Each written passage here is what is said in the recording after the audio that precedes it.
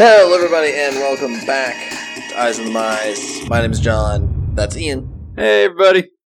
It is episode 85, Battle Bond tested, guild approved. Yeah, there's a reason why that last one's there. We'll talk about it in a second. Yeah, we will. We're going to talk about Battle Bond previews because by the time this should be up, the full set gallery should be up. But we're going to talk about a few of the previews that excited us for both Two-Headed Giant Play and otherwise. Also, there was an announcement day that happened last week that we're going to talk about as well. But first, we're going to look our eyes to the community real quick. Two things are going on that are kind of exciting right now. One, the Uncommon Cube by Ali Medwin is up on Magic Online. I've heard it's really awesome. Yeah, I've seen nothing, but I have not gotten a chance to draft it yet. Life's been crazy. Moving stuff, prepping things, making buy lists to sell cards. But I've seen nothing but praise for this. People are ranking it like higher than the Legacy Cube. Yeah, it's like like on some Cuba's list I've ranking seen. is of like Vintage Cube, Uncommon Cube, Legacy Cube. I'm like, dang. That's some high praise because those are like some of the best in cubes. People, base their own off of them. But I'm excited to try it. I probably will give it a shot here, maybe before it goes away next week. But that said. Yeah. But the other thing we have down, Yes. and this is my thing, is that Yes. on the 23rd, double checking, and yes, the 23rd of June, if you live in the Seattle area, there are currently 68 tickets left for the Canadian Highlander Tournament at Mox Seattle. Yes, kids, it's coming to Seattle. That said, I believe it's called There Can Only Be One, Canadian Highlander Tournament. Yeah, that makes sense. So the things about this are that there will be, so no proxies are allowed. So unfortunately you have to actually own the cards, but Gold Border is, which means you can use your collector's edition cards. The prize pot is pretty spicy. We'll include a link to it there. So if you're in the Seattle area and want to play some Canlander, I already know of a couple people from Victoria that are coming down. I know Jeremy White's going to be coming down. I'll be playing in it. Lindsay's going to be playing in it. This, I believe, will be her first ever constructed tournament, so that's kind of cool. But, yeah, Canlander, Seattle, it's happening. End of June. Yeah. See you there. I mean, also, I believe in Victoria, where the formula is popularized, Gold Border is already legal anyways, so that's not a huge departure with Mox Boarding House allowing it, so. Oh, absolutely, yeah. This is just kind of spooling up to that thing. So, deck lists are required. Oh, price structure: $250 for first, $150 for second, $100 for third and fourth, $50 for fifth through eighth, and if they have over 55 players, 9th through 16th get 25. All in store credit. It's comp REL, so because of that, Nice. it's weird. But it's not a sanctioned event, so you're not going to get Planeswalker points because it's Canadian Highlander and they're having proxies. But come on out, have fun, and it's great. We'll put a link to it, the event, in the notes. Also, hashtag not an ad. Oh, well, actually, yeah, because I just wanted to bring it up also, because I had 12 tabs, I think, of recent Jeskai and Red Green aggro decks open, just to see what has been done since the last time I actually updated my deck list was, and there were a couple updates I needed to make. Yeah. Oops. There might be a few Battlebond cards you'll want for it, but we'll get to that in a sec. Because there were a lot of announcements that happened. Some of them we can talk about really quickly. A few of the others, there are other people who are better qualified than us who went ad nauseum about some of these decisions. So the quick things that we can talk about that don't really need us, you can go listen to Evan Irwin's rant from Magic Mike's or many other people about this. The China-focused Planeswalker decks have Zhang Yanggu and Mulan Ying. There you go. There we go. Got there. They are basically Planeswalker decks, except they are Chinese themed, obviously, based off of the names. The cards aren't super powerful. Mulan Ying, jeez. I am terrible at this. Her ultimate's really powerful. It's -10, tap all creatures your opponents control, take an extra turn after this one. Yep. Really spicy. However, Jang is the best. Jang is the best one because he's got a pupper. He does have a pup. They come out June 22nd. Oh. So they're legal in Legacy and Vintage and EDH. Cool, whatever. All Magic cards are. Not going to be Modern legal. Not Modern legal. Are legal in mainland China in Standard. Yeah. So, a little awkward in terms, if you know anything about geopolitical stuff, that gets a little awkward. It's a little awkward. We're not going to get into it. Also, to unpopular demand by some, the Buy a Box promos continue for Core 2019 as well as the fall set that we're going to talk about here in a second. Look, I never got the ones for Dominaria. I never bought a box, but it was a rousing success with stores. And that's who it was for. And you know what? If it gave us a really cool card design for Boros that hadn't really had an aggro, all the Boros commanders had always basically been aggro based. This is a spell based one. People were happy about it. If we see more stuff like that, cool. Yeah. However, the first time that there's one of those that becomes constructed playable, then we get to Riot. But anyways, or if it's just a straight bad one and everyone's just like, why are you doing this? Then it's like, whatever. We'll see. It's cool. I like that they're trying it out for more sets. They're like, okay, it worked once. Let's see how it keeps going. It's a slow rollout. They're not like, it's not going to be permanent. It's 2 sets. It'll be fine. But we now know the location of the next 3 sets after Core 2019. Unless you were a huge Vorthos and already had a good inkling. All signs pointed to Ravnica being where we're going to be for fall 2019 or fall 2018, winter 2019, as well as spring 2019. Surprise! There's 3 sets. Surprise! October 5th is Guilds of Ravnica, which is a large set that will have the Selesnya, Boros, Golgari, Izzet, and Dimir guilds represented. The January 2019 set is Ravnica Allegiance, featuring the other 5 guilds, Azorius, Rakdos, Gruul, Simic, and Orzhov. And then the Spring 2019 set, which we don't have a name for yet, we'll probably get that right around when Guilds of Ravnica comes out, I'm guessing. We don't know its name. However, it should be the penultimate chapter of the Bolas storyline for the Gatewatch. As WotC had in their article, it is, we return to one of Magic's favorite planes, and the long, boiling war with Nicol Bolas reaches its crescendo. So it is... the climax. Yes. Fun thing is, from the looks of what all that's come out about guilds and allegiance so far, is that it's kind of going to be a catch-up between... It's kind of like a, hey... what's been going on, the story so far kind of thing on Ravnica since, we left after, we see Jace bouncing in and out in some of the stories and stuff, but this is going to be like, hey, let's get everybody back up to speed. What has been going on the plane? It's been, 6 years? It's been about 6 years every time we've been to Ravnica. Yeah, Ravnica, so as the timeline goes, Ravnica City of Guilds came out. After that was Time Spiral. After that was Lorwyn. After that was Alara. After that was Zendikar. After that was Innistrad. After that was New Phyrexia. After that was Innistrad. After that was Return to Ravnica. So that was about 6 years. Yeah, and then we've had Theros, Khans of Tarkir, Battle for Zendikar. I'm only counting fall sets, by the way. Kaladesh, Ixalan, Guilds of Ravnica. Okay, I was about to say, because we skipped the whole... second, like I said, I was only because the fall thing. Yeah, I was about to be like, okay, thanks for the clarification, because I was okay, we good. Yeah. So it's been about 5-6 years each time, which is the right amount. And we wanted to kind of bring this up. We're gonna move off of this and go to talking about Battlebond, because oh my god, people who more enfranchised players are like, oh, we're already going back to Ravnica. It's like, dude, it's been 6 years plus. Shh. John and I both. Like, to give you an example, John and I both were not playing again when Return to Ravnica block was out. Yeah, it was in Standard when we started playing again, but we were not there for experiencing triple RTR block, or triple RTR draft and all that kind of stuff. That was before our time. Like my first draft set was M14.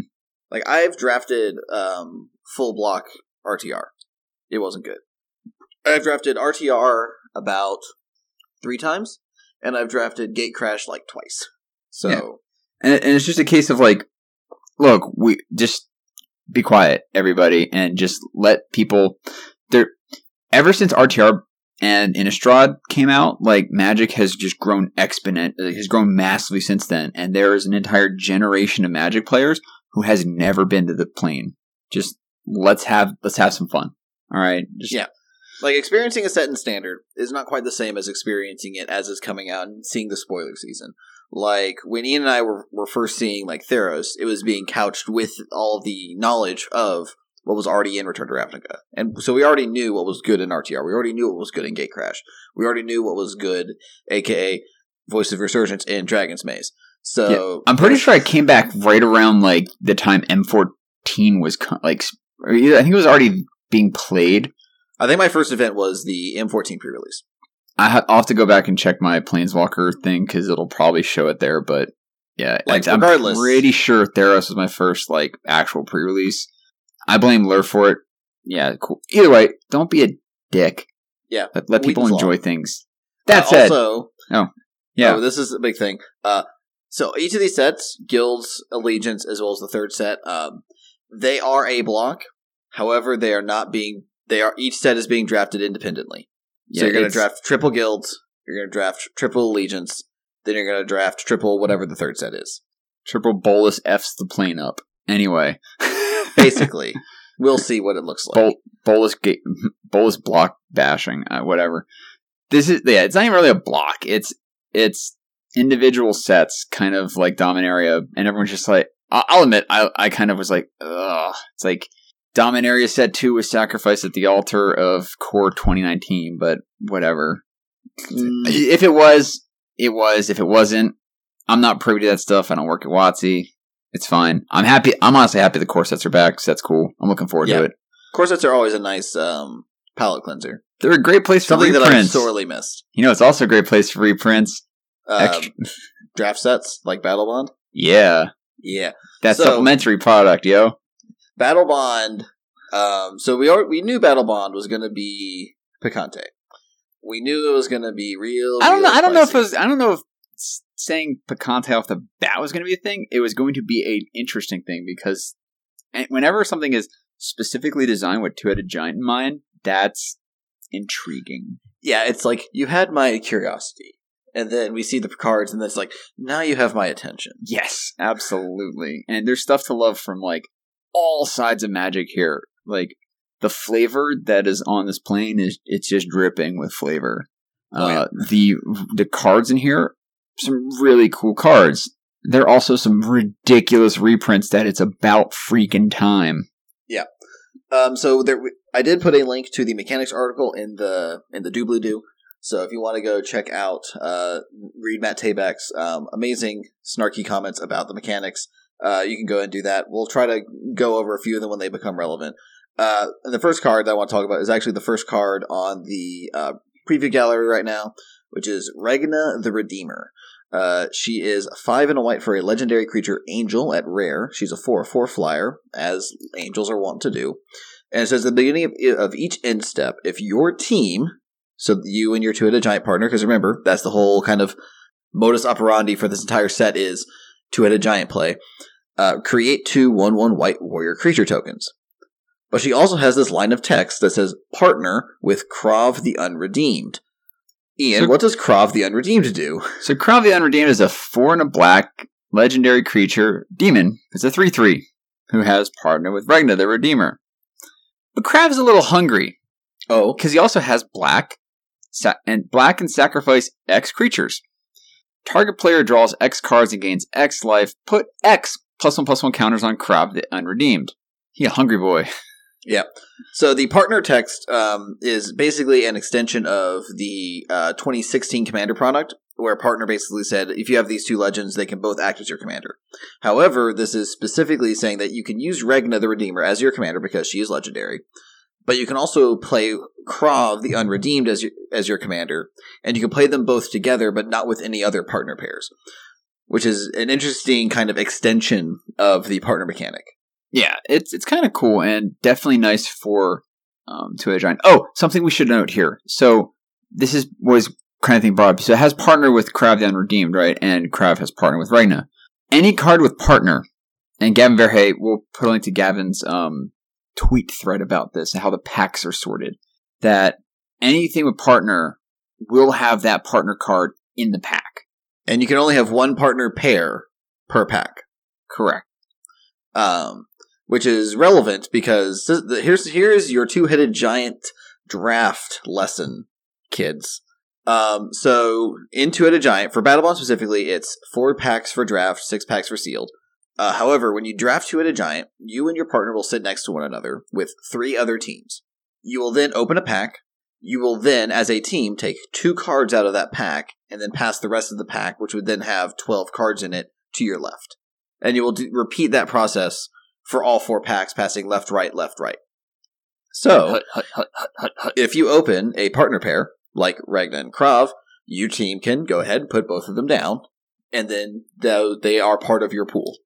And how the packs are seeded with this, according to Gavin, are the second partner always kicks out an uncommon. So if you have 2 uncommon partners, you'll have 3 uncommons. If you have 2 rare mythic partners, your pack will have 2 uncommons and 2 rares and mythics. If you open foil partners, the partner will also be foil. So you have 2 foils in a pack, so you can slam that extra value. Yeah. If you oil foil rare mythic partners, you get a normal rare mythic in your pack as well. But it can't be a partner, because you can only get 1 partner per pack. So the example I use is say you get a spicy rare, and I can't say the cards you actually use because we haven't talked about them yet, but you can get a foil Ragna and Krav and a spicy rare. So here's a reprint that I don't have on the list. Mind's Eye.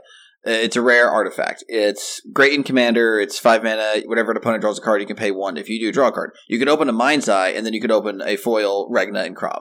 Yeah, as an example. So, the thing is for foil partners, if you do, they will replace 1 common and 1 uncommon. So the partner replaces the common, and the partner replaces the uncommon, and the foil replaces the common. But to have both, you have to have both foil. Have to take them out. It's weird, but it works. We'll put it in the notes. The math works out. Now, Ragna and Krav have some really interesting things going on with them. Specifically, it appears that we have an angel and a demon that are kinda in love. Kinda? Bruh. Just a little bit. Bruh. Alright, just a little bit. We got the first card, which was actually called Ragna's Sanction. Mm-hmm. So 3 and a white sorcery for each player, choose friend or foe. Each friend puts a +1/+1 counter on each creature they control. Each foe chooses 1 untapped creature they control and then taps the rest. It's great to just be like, lol, got him. But the card's name is the flavor for that one is from Krav, saying, show them the light, my love. The card's called Ragna's Sanction. And then we got a card the next day called Together Forever with Ragna and Krav basically doing the guild watch thing at each other, touching each other's hands. It's a white enchantment. When Together Forever enters the battlefield, support 2. That's right, kids. Support is back. Yeah. Reminder text. Put a +1/+1 counter on each of up to 2 target creatures. It also has pay 1. Choose target creature with a counter on it. When that creature dies this turn, return that card to its owner's hand. Great way to just dump counters on everything for counter matters decks and stuff like that. And then just swing wildly with them. Can be alright, cool. Get in. Yeah. So these are cards. There's a cycle of the friend or foe cards. There's one other that I have on the list that we're going to talk about later that I really like. And then Together Forever is real spicy. I think it's going to be real fun. A lot of these cards I think are going to be real fun in Group Hug and Commander. Just putting that out there. Oh yeah, for sure. This set is. We'll explain why at the very end, but I have a section that literally just says EDH Masters. You put your Commander Masters in my draft product. You put your draft product in my Commander Masters. Weird. Very weird. Weird indeed. So, Ian, let's talk about a card that I don't think they meant to make a cycle of, and now they're almost priced into doing it with Arena Rector. Yeah, so Arena Rector of the Rector cycle, basically, is a 3 and a white, 1/2, human cleric. When Arena Rector dies, you may exile it. If you do, search your library for a Planeswalker card, put it onto the battlefield, then shuffle your library. That's right, kids. It cheats Planeswalker mana cost and puts it right onto the battlefield. This is a kind of a pseudo reprint of Academy Rector, which is same mana cost, same creature types, same power and toughness, and same effect, except it gets enchantments. Now, people are Academy Rector. Yeah, people are enchantments are a little more busted because they've had the entirety of Magic to fall back upon busted enchantments. But, John, take it away about Planeswalkers. So, cool thing with Arena Rector is that you can get things like Ugin, Nicol Bolas God Pharaoh, Garrick Apex Predator. Like, there's already people who've been toying Karn. around. Karns, yeah. Who's ready for 12 Karn in Legacy? I don't think that's actually a real deck. Try it, but I don't think it is. I was going to say there's only 8, but then I'm like, oh wait, there's Karn Silver Golem, the actual pre-Planeswalker Karn. There is Karn Silver Golem, but I was talking about Arena Rector being your 12. Well, anyways. Yeah. I got you. Arena Rector is very, very powerful. How good it is in like older formats will depend explicitly on the play of graveyard hate cards like Koth, Deathrite Shaman Koth. But because DRS kind of hoses this pretty hard. So, but it's a very, very hype card, a very, very exciting card. I think this is pairs well with Flash. Pairs well with Flash. I also think that this is probably the most tame Rector that they could print. Yes. Because Creature Rector would be way too good, also wouldn't really be white. Only other Rector they could feasibly print would be Artifact Rector, and I think that's more busted than Enchantment Rector. Tinker says, what up? Yeah. Like, seriously, that's just like Tinker on a creature. Yeah. And Tinker's busted. Yeah, Tinker's Mark Rosewater's most busted card he's ever made. Yeah. Mark, why you do this? Mark? The art's amazing, though. Art's great. All the art in the set is a little weird, a little different. Well, I meant the art for Tinker, but yeah, the art for this one's cool. Oh, yeah. It's like... It's hard to explain. The art direction in this entire set is interesting. I do like that it's very cohesive, though. That is good. That is one thing that I like. Quite great. But yeah, Arena Rector is a heck of a card and definitely made a huge splat. People are definitely looking to put this in... I've already seen people making builds for Legacy Nick Fit. Yep. Which are ones that base off of another card we'll be talking about a little bit later. Actually, I'm just going to say it now. Veteran Explorer got a reprint as well. Yeah. Veteran Explorer is the 1 in a green. No, I think it's just green. It's green 1/1. No. Yeah, right. Yep, green 1/1. Human Soldier Scout. Mm-hmm. Interesting text line or type line there. When Veteran Explorer dies, each player may search their library for up to 2 basic land cards and put them on the battlefield. Then each player who searches library this way shuffles it. Last reprinted in Commander 2016. Yeah, Nick Fitz. Yeah, it's only been in Weatherlight, like Weatherlight, the set Weatherlight, way back in the day. Commander, the original Commander set in like 2012, and Commander 16. This is the first time it will be available in foil. Foils are going to be bananas expensive for this one. Also new art, which is nice. I think right now, yeah. Let me double check real quick because I'm seeing if it had like a judge printing. It might have. I wouldn't be surprised. No. Okay.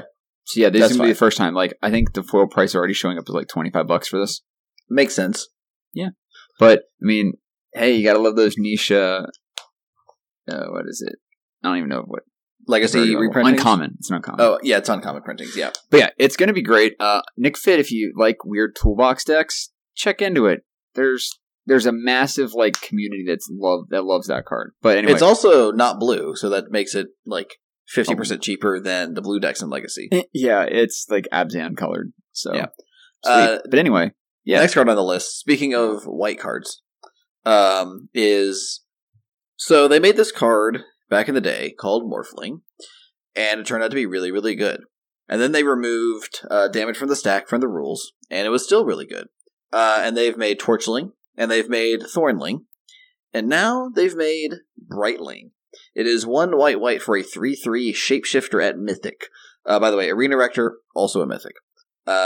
Brightling has 4 activated abilities. You can pay white to give it Vigilance, you can pay white to give it Lifelink, you can pay white to return it to its owner's hand, and you can pay 1 generic to give it +1/-1 or -1/+1 until end of turn. And each of the Ling cycle cards have that, change the +1/-1 or -1/+1 to either make it defense or beat down. And then the other abilities usually give it some sort of evasion, some sort of protection ability, which Brightling does in spades. Granted, having to bounce it to your hand instead of like Aetherling or Morphling. Like Morphling gave it Shroud, Aetherling exiled it and then brought it back at the end step. But fortunately, Brightling is, unlike the other ones, which are like 5 mana, this is a 3 mana card, so you're not getting super punished on the return to the hand thing. Yeah. I think it's a lot of people who, for a second, thought this would be Modern legal, which I think it'd be fine in Modern, honestly.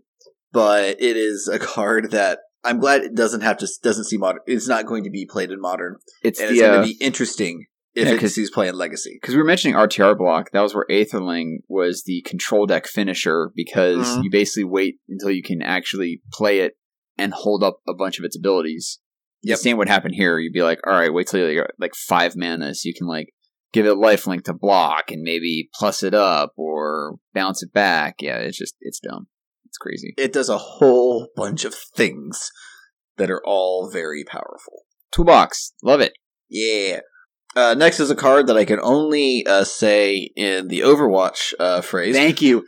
I was going to say game. Play of the game.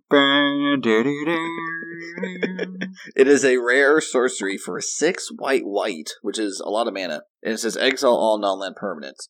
But it also has the other mechanic in Battlebond, which is assist, which I think is going to be the most interesting mechanic for Commander. John, let me help you out there. Yeah, help. Anyway, so assist is another player may pay up to blank of this spell's cost. So another player may pay up to 6 of play the game's cost. You have to pay the colored costs. The generic cost can be paid by any other player. So in this case, you might be able to pay 4 mana, and your buddy, your partner, can pay 4 mana. And then you can tap because this is always the thing that people always got confused with originally with Two-Headed Giant, is that don't share mana pools. There's no shared mana pool in Two-Headed Giant. This is a neat workaround for that in Two-Headed Giant, but also amazing in Commander, because you can play some politics like a mother in this. Oh yeah. So the rules are a little finicky with this. So let's say that I'm in a 4-person game and I play the game on the stack. And then I look at Ian and I go, Ian, would you be willing to pay 4 of this? And Ian says no. I put play of the game back in my hand. And then I will attempt to recast it, and I'll look to the next person and go, hey, Lindsay, are you willing to pay 4 for this in order to clear the board? And then if Lindsay agrees, then she would pay and I would pay, and then the effect would happen. So you can actually announce that you're paying it before you actually pay them, play it before you pay the mana? So this gets into this weird thing of how, for example, currently, according to Magic rules, it is illegal for you to cast Squee from under Ixalan's Binding, because the first thing you do when casting a spell is you announce it and put it on the stack, and then you pay costs second. Right, because I get so just bought into the Magic Online thing of I just float mana, cast the card out of my hand off the mana, so that's where it gets kind of weird and hinky. Correct. That's where people get confused on the rules. Okay, cool. So be play the game. I'm attempting to cast play the game. You want to help me pay for it? Nope. Can't play it. Illegal or a non-legal action. Yeah. Back to the hand. That does tie into one of my favorite assist cards, which is a blue card. It's Out of Bounds. It's 3 and a blue for an instant at uncommon. It's an assist counter spell. That just counters a target spell. And I think that card is going to be really fun. Basically, any EDH deck that plays blue is going to put this in there. Probably. Well, I look at it this way, right? Because now that's how that works. I know that's how the rules work for assist. You can be someone plays something and everyone's like, oh crap. You're like, hold on. Do you want this to resolve? Do you want this to resolve? All right, Out of Bounds. You want to pay for it? You want to help pay for it? The thing I want to do with Out of Bounds is I want to put a Wrath on the stack, and then I want to look at the person to my left and I go, here's Out of Bounds. Do you want to counter my Wrath? That's what I want to do.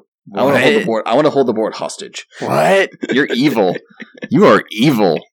But yeah, as you can see, we're already talking about a lot of these cards for EDH, which, that's the thing. It's EDH playable, blah, blah, blah. But no, these are actually impact EDH in a very, very impactful way. It's so cool. I the play design on this was just amazing for so far for some of these. So those are those two. We mentioned some other partners, right? Yeah. So in the example Gavin gave, he might have mentioned some partners, but they're planeswalkers? Yeah, so we have Will and Rowan Kenrith. They are both legendary planeswalkers. They both cost 6 mana. They both start with 4 loyalty. Their loyalty abilities are each +2, -2, and -8. They both say partner with the other, and they both say Rowan and Will Kenrith can be your commanders, which is great. But they could not be any further different from each other. Because Will is a blue planeswalker, 4 blue, +2 until your next turn, up to 2 target creatures Until your next turn, up to 2 target creatures each have base power, toughness 0-3, and lose all abilities. -2, target player draws 2 cards. Then until your next turn, target instant sorcery and planeswalker spells that player casts costs 2 less. And then -8, target player gets an emblem that says when you cast an instant or sorcery spell, copy it and choose new targets. Fork on an emblem. Yeah. Sweet. Rowan. Okay, I guess one. Yeah, go ahead. So Rowan is 4 red, 4 mana, or for 4 loyalty, legendary planeswalker Rowan. +2 is during target player's next turn, each creature that player controls attacks with Able. So basically goad, right? Goad every creature, yes. Yeah, goad every creature. -2, Rowan Kenrith deals 3 damage to each tapped creature target player controls. So a great way to kind of like give them a gotcha. And also to basically play and be like, go ahead, dare you attack with that X3. Yeah, well, it has to, which is the best part. Yeah, he goaded. Oh my god, that's disgusting. I didn't realize that. All right, cool. And then Synergy. Hey, and -8, target player gets an emblem. Target player, mind you, gets an emblem with whenever you activate an ability that isn't a mana ability, copy it. You may choose new targets for the copy. Guess what activated abilities are? Planeswalkers. Yeah. Also, John, I'm going to call a judge on this one. What's up? Can I say target player, my opponent gets one, and then when they activate it, I get the copy, right? Or do they get it? Oh no, it's you get it. Because when target player gets the target emblem. player gets the emblem, so they would choose the new targets. Okay, so Rowan target my partner. Sure. Who has Will, and then Will ultimates, and then they get one. They get an emblem, and you get an emblem. Yeah. Also, fun lore tidbit: Rowan and Will are the first blonde planeswalkers.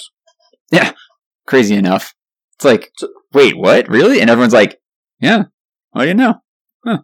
What do ya know? There was a great tweet about a bunch of the female planeswalkers like Huatli, Saheeli, Tamiyo, and someone else talking about where it's like, Rowan told us this is her favorite drink.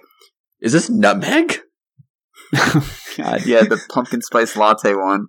Yeah. Oh God, yeah. Stereotypes can be funny when they are not meant to tear down people. No, but yeah, they also have a couple other cards in the set that are great.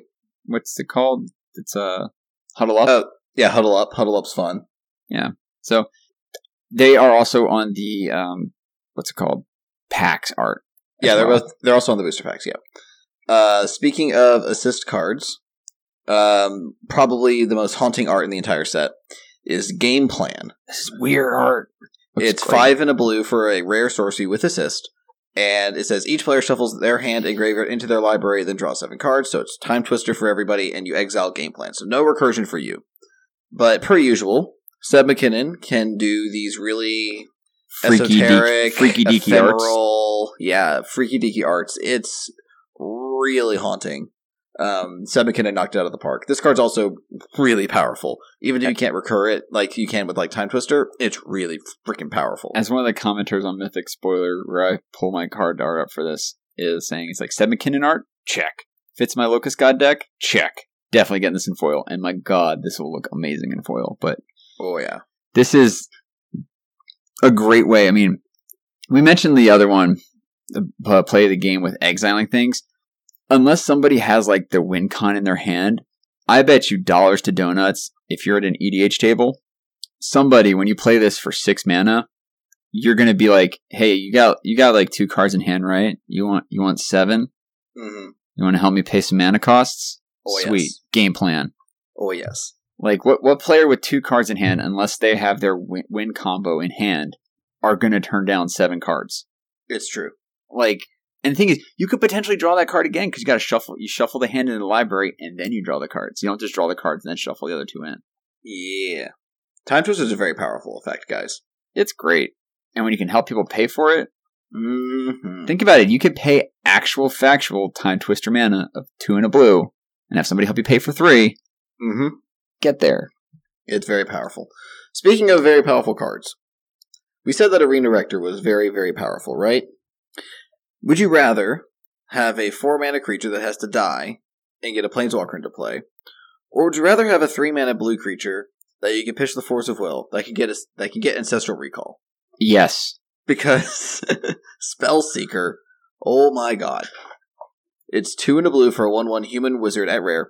When it enters the battlefield, you may search your library for an instant or sorcery with converted mana cost 2 or less, reveal it, and put it into your hand, then shuffle your library. Yeah, so what people are saying is just get Momentary Blink. That would be very spicy. Yeah. So people have been calling this Think It Mage. It's like as a play on the old Trinket Mage, which is a 2 and a blue 2/2, that when it ETBs, you search your library for an artifact card with convert mana cost 1 or less, which had the whole Trinket Trophy cycle of those things. So this is just grabbing instant or sorcery of that similar ability. In EDH... what were you going to say?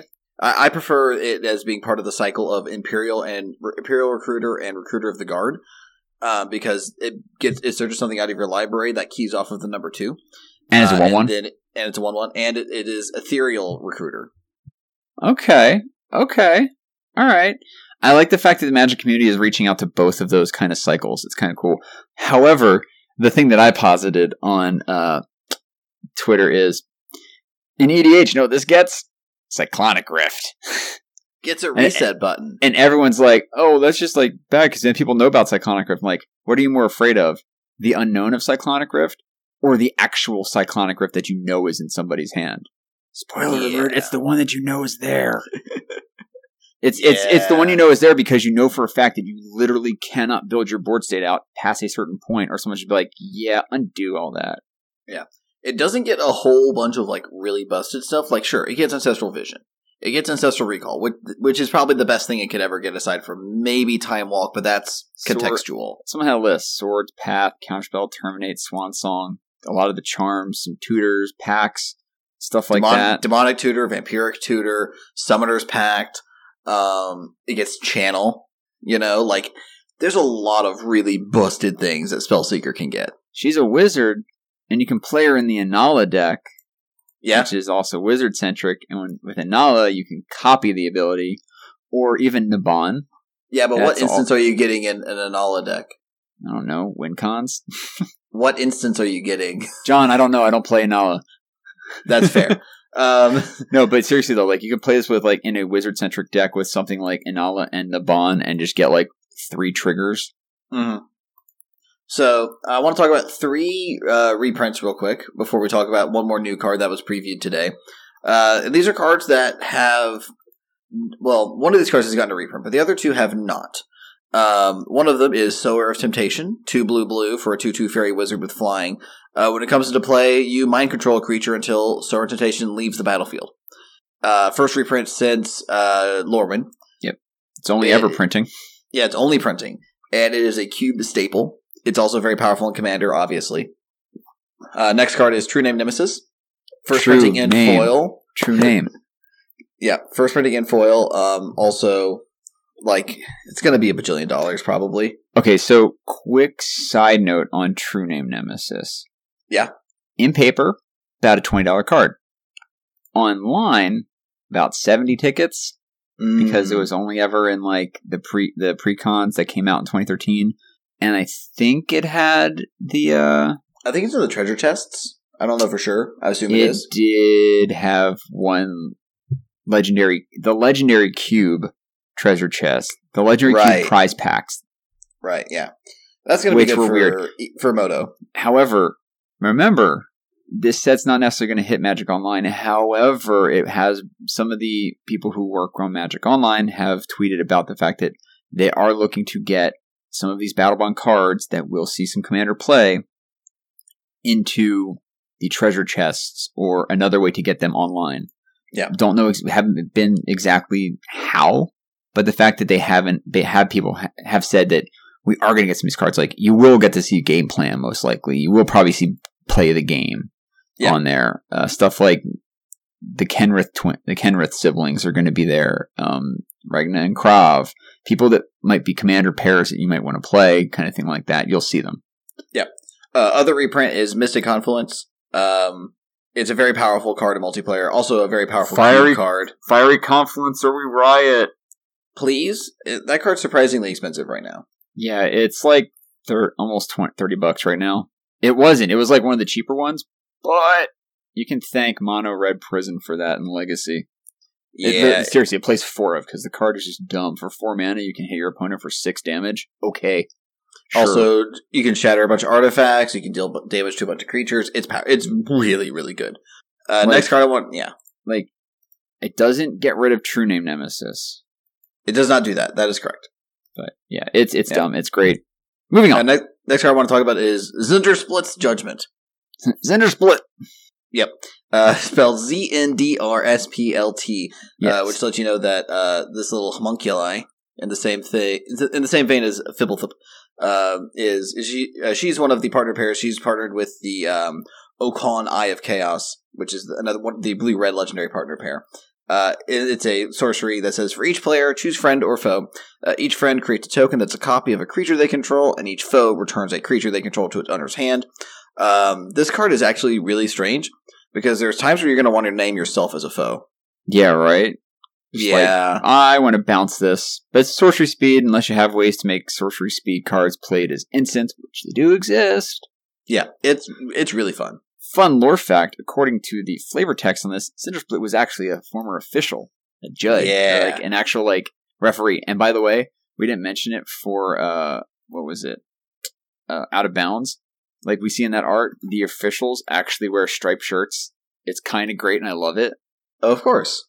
Also, there are other cards that have goblins that cosplay as their favorite people in the arena, and there's a goblin that's cosplaying as Zndrsplt. So a goblin cosplaying as a homunculus is just the greatest thing ever. Oh, of course. It's so cool, and I love it. I said, the flavor's amazing with this. Yeah. Next card we want to talk about is Stunning Reversal. Ian, what does Stunning Reversal do? Oh, God. Oh, there it is. I was like, okay, it's here. So Stunning Reversal is a 3-and-a-black mythic instant. The next time you would lose the game this turn, instead draw 7 cards and your life total becomes 1. Exile Stunning Reversal. No shenanigans for you, Stunning Reversal. Wow. That's a card. Yeah, anything that can stop you from losing the game is really powerful. It's literally 1 is not 0. Yeah, it's so if this costed 1 less mana, they could actually just be broken in older formats. But the fact that it costs 4 mana, that's a lot of mana in Legacy. Yeah. The thing with the drawing 7, until becoming 1, and I love that it's draw 7, because usually sometimes we see stuff like this where it's draw 3 or draw 4s. You get to reload completely. But just like the art by Zoltan Boros, which is amazing, they're literally hanging on by their fingertips, and that's what you're doing at 1 life with a full grip of 7. You can claw yourself back from the brink if you build your deck around the ability to potentially be able to just pull off a Stunning Reversal and come back from the brink. Oh yeah, and by the way, that's draw 7. That's draw 7 cards. Yeah, that's not draw mana. And discard for 4 mana at instant speed. So it's okay, you're done with your turn? Okay, my turn. And you have at least 8 cards in hand, if not more. Well, the thing is that would be your opponent, you swing out and you can feign the alpha attack and be oh crap, I forgot to actually math this out. You guys actually have lethal on me. Oh man. Got him! Never will I do. Lol, got him. But then again, remember, it's the next time. So once you've used up that time, your opponent can still just be alright, you're at 1, you drew 7 cards, bolt you, you're dead. Yeah, it doesn't save you from Storm, sadly. Oh, yeah. Yeah. Saves you from lethal damage, though. It does do that. That's pretty cool. Yeah, as long as you're able to, stave off getting pinged at any point at all by the time you're able to, possibly come back. It's cool, and I think it's an amazingly cool design. Also, it doesn't stop you from losing the game from your opponents winning the game. Those things don't overlap. Just FYI. Next card that we're going to talk about, because, man, there's so many cards we want to talk about, but only so little time. Najeela the Blade Blossom. I probably mispronounced that name. Najeela. Double E, by the way. Najeela? I guess. She is a 2-and-a-red legendary creature human warrior at Mythic. She is a 3/2. Whenever a warrior attacks... Yeah, great stats. Whenever a warrior attacks, you may have its controller create a 1/1 white warrior creature token that's tapped and attacking. Okay. Note it doesn't say non-token warrior, so... Why is it a Mythic, though? Oh, it's a Mythic because it has an activated ability for Wooburg. Go on. Untap all attacking creatures. They gain trample, lifelink, and haste until end of turn. And then after this phase, there is an additional combat phase. Activate this ability only during combat. So, if you have a way to cast Wooburg, so Wooburg twice, yeah, you can attack, activate the ability, get another attack step, attack, activate the ability. 3 attack phases is pretty good. Oh, and a nice cheeky little include there is haste until end of turn, because her warrior tokens come in tapped and attacking. So they don't have haste. Yes, when you untap it, it technically is still summoning sick. Which is a kind of cool little workaround for that. Because they could have said a 1/1 white warrior with haste, but that's not in White's color pie usually. Usually, no. Also, it is the first 5-color warrior tribal card. So now you can play your Anafin's the Foremost in the same deck as your Alicia, who smiles at death, as well as a bunch of other warriors, because warriors are awesome. Boldwyr the Intimidator. Cowards can't block warriors. Also in the set, by the way. Everyone knows what you are. Dude, this card is dumb and I love it. Like, she's like, a red commander, but Wooburg commander. Like, so many people are freaking out. I know Shivan loves his warriors. Yes. Dude loves his warriors. Speaking of bonkers magic cards, Ian, tell us about Bramble Sovereign. Dang. Okay, so Bramble Sovereign. 2 green for a 4/4 creature Dryad at Mythic.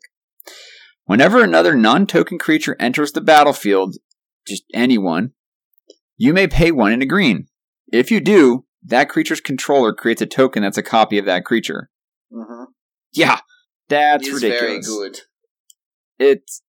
It's ridiculous and crazy, and there's got to be a way to break it. I mean, do you really want to know? I mean, there's Panharmonicon, but Panharmonicon is always a card. It will forever be in our hearts. Very true. It's also just a 4-mana 4/4. It's just really good. Yeah. So if you're playing this card in like a green creature kind of toolboxy deck, you can always just wait till like you start casting stuff. You play Bramble Sovereign, and then you start playing like a 3-drop and then a 4-drop when you're curving out on your. So you start like dropping back down in the mana curve, but start making copies of everything you play. Plus, if you have stuff like what's the. Not the one that's in the set. Parallel Lives, that's what I'm thinking of. Oh, Lord. Yeah. Oh, yeah. Or, card that is in the set, Doubling Season. Yeah, spoilers, by the way. Like, Doubling Season is in this set. EDH Masters, what up? Like, thank God we got that card again, because that was getting up there. It was like a $50, $60 card. I'm really happy it's getting a reprint. Personal opinion, I don't think the art represents what it is. Oh, I am 300% with you on that one. I think the art is good. The art looks like it was made for a land. Like it looks like it was made for a land that is the arena, but then they scrapped the arena card, the card of the competitor arena at Valor's Reach, and then we're like, Doubling Season. Where's the art? Yeah, sure, Doubling Season. It's weird. Question mark? Yeah. Yeah. If you look at the art for the new Doubling Season, it's that. Like the key art that they showed the other day. I guess not key art anymore, but it's the art of the arena with like kind of the promenade leading up to it. That's Doubling Season. It's like, to be fair, the Judge / Modern Masters one kinda didn't really represent much about it either. Doubling Season is in and of itself a really weird concept to get across anyway. So Doubling Season, by the way, for those who aren't aware of the card, is 4 and a green enchantment. If an effect would put 1 or more tokens into play under your control, it put twice that many into play instead. And if an effect would place 1 or more counters on permanent you control, it places twice that many on permanent instead. So if you are using this lovely Bramble Sovereign and you pay 1 and a green and you have Doubling Season out as well, you get 3. You get 2. Well, I'm saying you get 3 of it. The one you have originally and 2 tokens. You get... Yeah, sure. You get the one that you played, and then you pay the 1 and a green, and then you get the copy, and then Doubling Season makes another copy. Okay. Yeah, you get 3 of whatever you've just cast for that card's mana plus 2. Yeah. Also, this card can't be reprinted in Standard because Planeswalkers. Oh. Wait, right. Original Ravnica came out before Planeswalkers were a thing. It did. For those of you who are wondering, when you play a Planeswalker with Doubling Season in play, it enters with twice as much loyalty. However, the loyalty abilities do not double with Doubling Season because those are costs, and those aren't effects. which is what doubling season would double. So you could It's literally weird, I you know. could literally just like ultimate Teferi, right? Yes. That's gross. And he still survives. New Teferi, yes. Yeah, because it's -8, right? It comes in with 5. New Teferi comes in with 4. -8, right? It is -8, so he would die. But Okay, so still. you need another effect, but still, I mean, 5 mana for Teferi's ultimate. Sure, okay. You play Nicol Bolas, Godfrey, you get to ultimate him immediately. You can play and kill Ugin. You can play and ultimate both Tamios. Ugh, Yeah, that's gross, and I love it. it's very gross. Doubling Yeah. season does really unfun things in Commander, so play it at your own risk. For you to talk about that one, Well, we're running low on time. we can So I just think talk we about should this one real quick. Yeah, go ahead and talk about it. So, Archon of Valor's Reach, 4 green and a white for a 5/6 Archon with Flying, Vigilance, and Trample. So it's got Vigilant Flample. As it enters the battlefield, choose Artifact, Enchantment, Instant, Sorcery, or Planeswalker. Players can't cast spells of the chosen type. I wonder what format this card would be good in. Gross. I've seen talk about it being an Oath of Druids targeted vintage. Yeah, people are also like saying like, I mean, it's slightly kind of better than Emeria. She doesn't hit, or Iona, Shield of Emeria. Yeah. Like, Iona, you might name the wrong color. This, you can be like, well, I'm playing against Storm, so slam this in a Reanimator build. Be like, choose Sorcery, you can't cast Tendrils. GG's. I mean, it depends what you want, because another card that I know sees play in some of those decks types is like Dragonlord Jamoka, where your opponent can't cast spells on your turn. So it depends. It's contextually good. I mean, you play that, and then you say Sorcery, and then like they're literally locked into Sorcery instance. It's kind of gross. Oh yeah, it's very powerful. It also locks you out, so be aware of what you're doing when you play it. Yeah, definitely. Don't be like, I do this, and then they cast.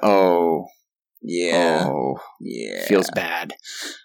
But there were also a lot of other reprints that are for Pauper, for Commander, for Legacy, for Modern even in this set. Like, So I'm going to rattle off a couple of these, because these are ones, if you play, you should know. Spell Snare. You know, your simple blue counter CMC mana 2 spell. Cool. Impulse. 1 in a blue, instant. Look at the top 4 cards of your library, put in your hand, put the rest on the battlefield in any order. Doom Traveler. Or bottom of your library. Bottom of your library, You said battlefield. Yeah, I said library. Wow.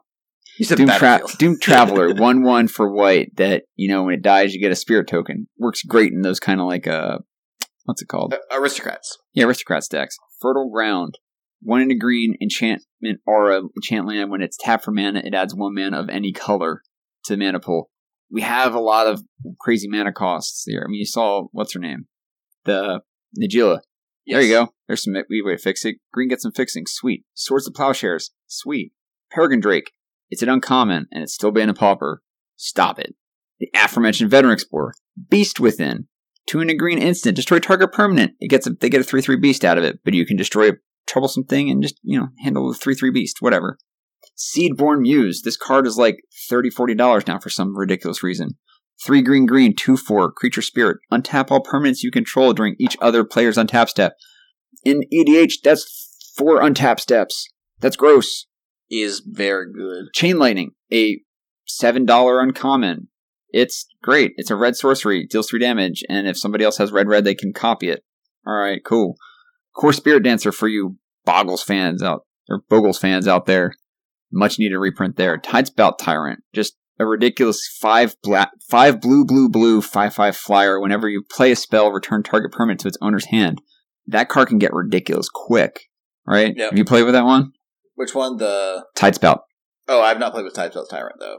It's dumb though. Like you're not looking. I mean, I've seen it hit some lists. It's like what's it called? Show and tell. It's usually played, show and tell, where it's like and bounce your land. It's like played a denial strategy. Good GGs. Yep. And Lure had a great one. Mycosynth Lattice. Yeah, that card hadn't been printed before. Yeah, like or reprinted. 6-mana artifact from Darksteel. Darksteel, yes. Yeah, from Darksteel. Only ever printing, by the way. All permanents are artifacts in addition to their other types. All cards that aren't in play, spells and permanents, are colorless. Players may spend mana as though were mana of any color. Card is ridiculous, and there are so many ways that can be abused. Oh yeah. the fact that like we're getting stuff like this in this set is why people are saying it's EDH Masters. A lot of those cards, yeah, great in certain formats, but they're all just like staples of EDH. Well, maybe not Chain Lightning, but we'll talk about that one. Yeah, the big thing that has been kind of the running theme for the past few years, and I think you would agree with me on this, is that we have these master sets that come out that are these $7 to $10 booster products, right? That have really, really cool cards. And it's just like, okay. And then no one plays with them. Because the set isn't open a lot because the booster pack prices are much, much higher, or double of what they normally are. By the way, a lot of those cards I just mentioned are cards that, yeah, they might get a lot of reprints. Like Swords to Plowshares gets a ton of reprints. It's still like a $3 to $4 card. Yeah. Spell Snare, $5 card. That's an uncommon. Yeah. Chain Lightning, uncommon, $6 card. Like Beast Within, $3 card at uncommon. But yeah, but then you look at these draft products. You look at Conspiracy. You look at Conspiracy Take the Crown. You look at Battle Bond.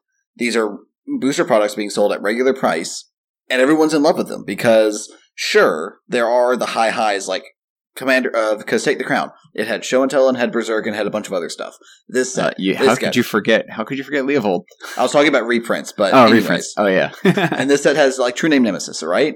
And this set's going to make more True Name Nemesises than than Masters 25 would make Jaces.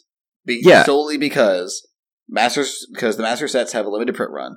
Even if they aren't a huge print run, they have a limited print run, whereas these sets, Battle Bond and Conspiracy, have much, much wider ranging implications because you can draft these so much easier. And what's great about some stuff like True Name Nemesis is we get foil printings of some of these cards that have only ever seen play in these commander decks or printed in these commander sets and stuff like that. So, like Gavin did a Twitter thread where it's like we can't put True Name Nemesis in Masters 25. We can't put it in Eternal Masters. It's too format warping, and it's straight busted in something like a Conspiracy set. Well, in a Conspiracy set, it's worse. Like you can print this in this set because, and like in this kind of because you only have one in Conspiracy because you have multiple opponents, and so its power level is much worse. Like I have read because I think a few years ago, Aaron Forsyth, who I think was one of the people who designed this card, was like, if I had to change this card, it would be gain protection from all players except the named person. Huh. Because it says like when it comes to play name an opponent, and then and then he gets protection from all other players. Oh yeah, it would see literally no play because in a 1v1 game, it would have protection from no one. And it should be a 3-1. Or a 3-1, yeah. So it's a very, very spicy card that is very powerful as written in one-on-one formats, and so they can't put it in a master set. I mean, to be 100% fair, True Name Nemesis was a mistake. In many ways, True Name Nemesis... I understand why it was printed in the set that it was, but they done goofed a little bit. It's one of those, like, before they really were it was printed in a time where they weren't, like, really kind of focused at what they were doing. Like, is this card straight busted in an older format where it's one-on-one? Yeah. Like, anyways. Mentioning, like, Highlander. I played on my Highlander deck because against... Isn't it pointed? It is. It's pointed. It's 1 point. Yeah. I think. Yeah, 1 point. But it's a card where in one-on-one formats like that, some decks have literally no answer to that card other than I have to beat you before this card beats me. Yep. But I'm looking forward to Battle Bond. Trying to see my schedule, see if Lindsay and I can swing that two-headed giant thing. My dad's going to be in town, I think, that weekend, so that'll be interesting to see if I can swing it. Like, Dad, how do you want to play Magic? No, I'll figure it out. If not, I'm going to get a box and we'll play some friends before I leave the area here. Or, hell, I'm going to Vegas, so... You'll find friends in Vegas. Or if not, you'll make some. Oh, I'll have friends in Vegas. You won't be there, unfortunatately, but... No, I won't. There will be other people to play with. There will definitely be other people for you to play with. Anyways, Ian, it's about that time. Yeah. If people want to find you on these social medias, where can they do so? You guys can find me on Twitter at DixonIJ. That's DIXONIJ. And you guys can find me on Twitch at twitch.tv/Dix. Side note, and I keep saying this, I'll be streaming. I'm not going to... If I stream between now and, say, the middle of July, that's going to be cool. But I have a giant move coming up, and the more I'm looking at my schedule, I realize that there's just really no time for me to stream. So, unfortunately, I have to shelve that until I move, get a new place, get settled in, and then I'll be hitting it hard back on that. But I'll still be tell you my Twitch handle because, sure, give a follow the channel, and I might stream it. It'll be fun. John, where can they find you? You guys can find me on Twitter at JWiley129. That's JWILEY129. I'm also on Twitch at the same handle, so if you see me in a chat room, don't hesitate to say hi. You may have noticed there's a stop to YouTube videos that I've been putting onto my YouTube channel, aside from the podcast ones. That's because Moto decided to die on me the other day, and I haven't gotten a response from Wizards as to why. Wait, like straight dead? It will not load. What? Yeah. Like, you've uninstalled it, reinstalled it? Yeah, won't work. Oh, honey. Yeah. I'm going to send another support ticket tomorrow, but... Or you might have to on do some registry edits and stuff. Maybe, we'll see. Ugh. But if you want to catch that stuff, you can find some of my YouTube stuff at YouTube under the username Well of John, where also the YouTube versions of this podcast go up. Now, if you want to reach the podcast directly, you can do so in two ways. You can find us on Twitter at EyesOnTheMize, or if you have a more personal question, you can shoot us an email at eyesonthemize@gmail.com. We would love to hear how we can best improve the podcast for you, our lovely listeners. On behalf of Ian, I'm John. Thank you all so much for listening, and we'll talk to you all next time.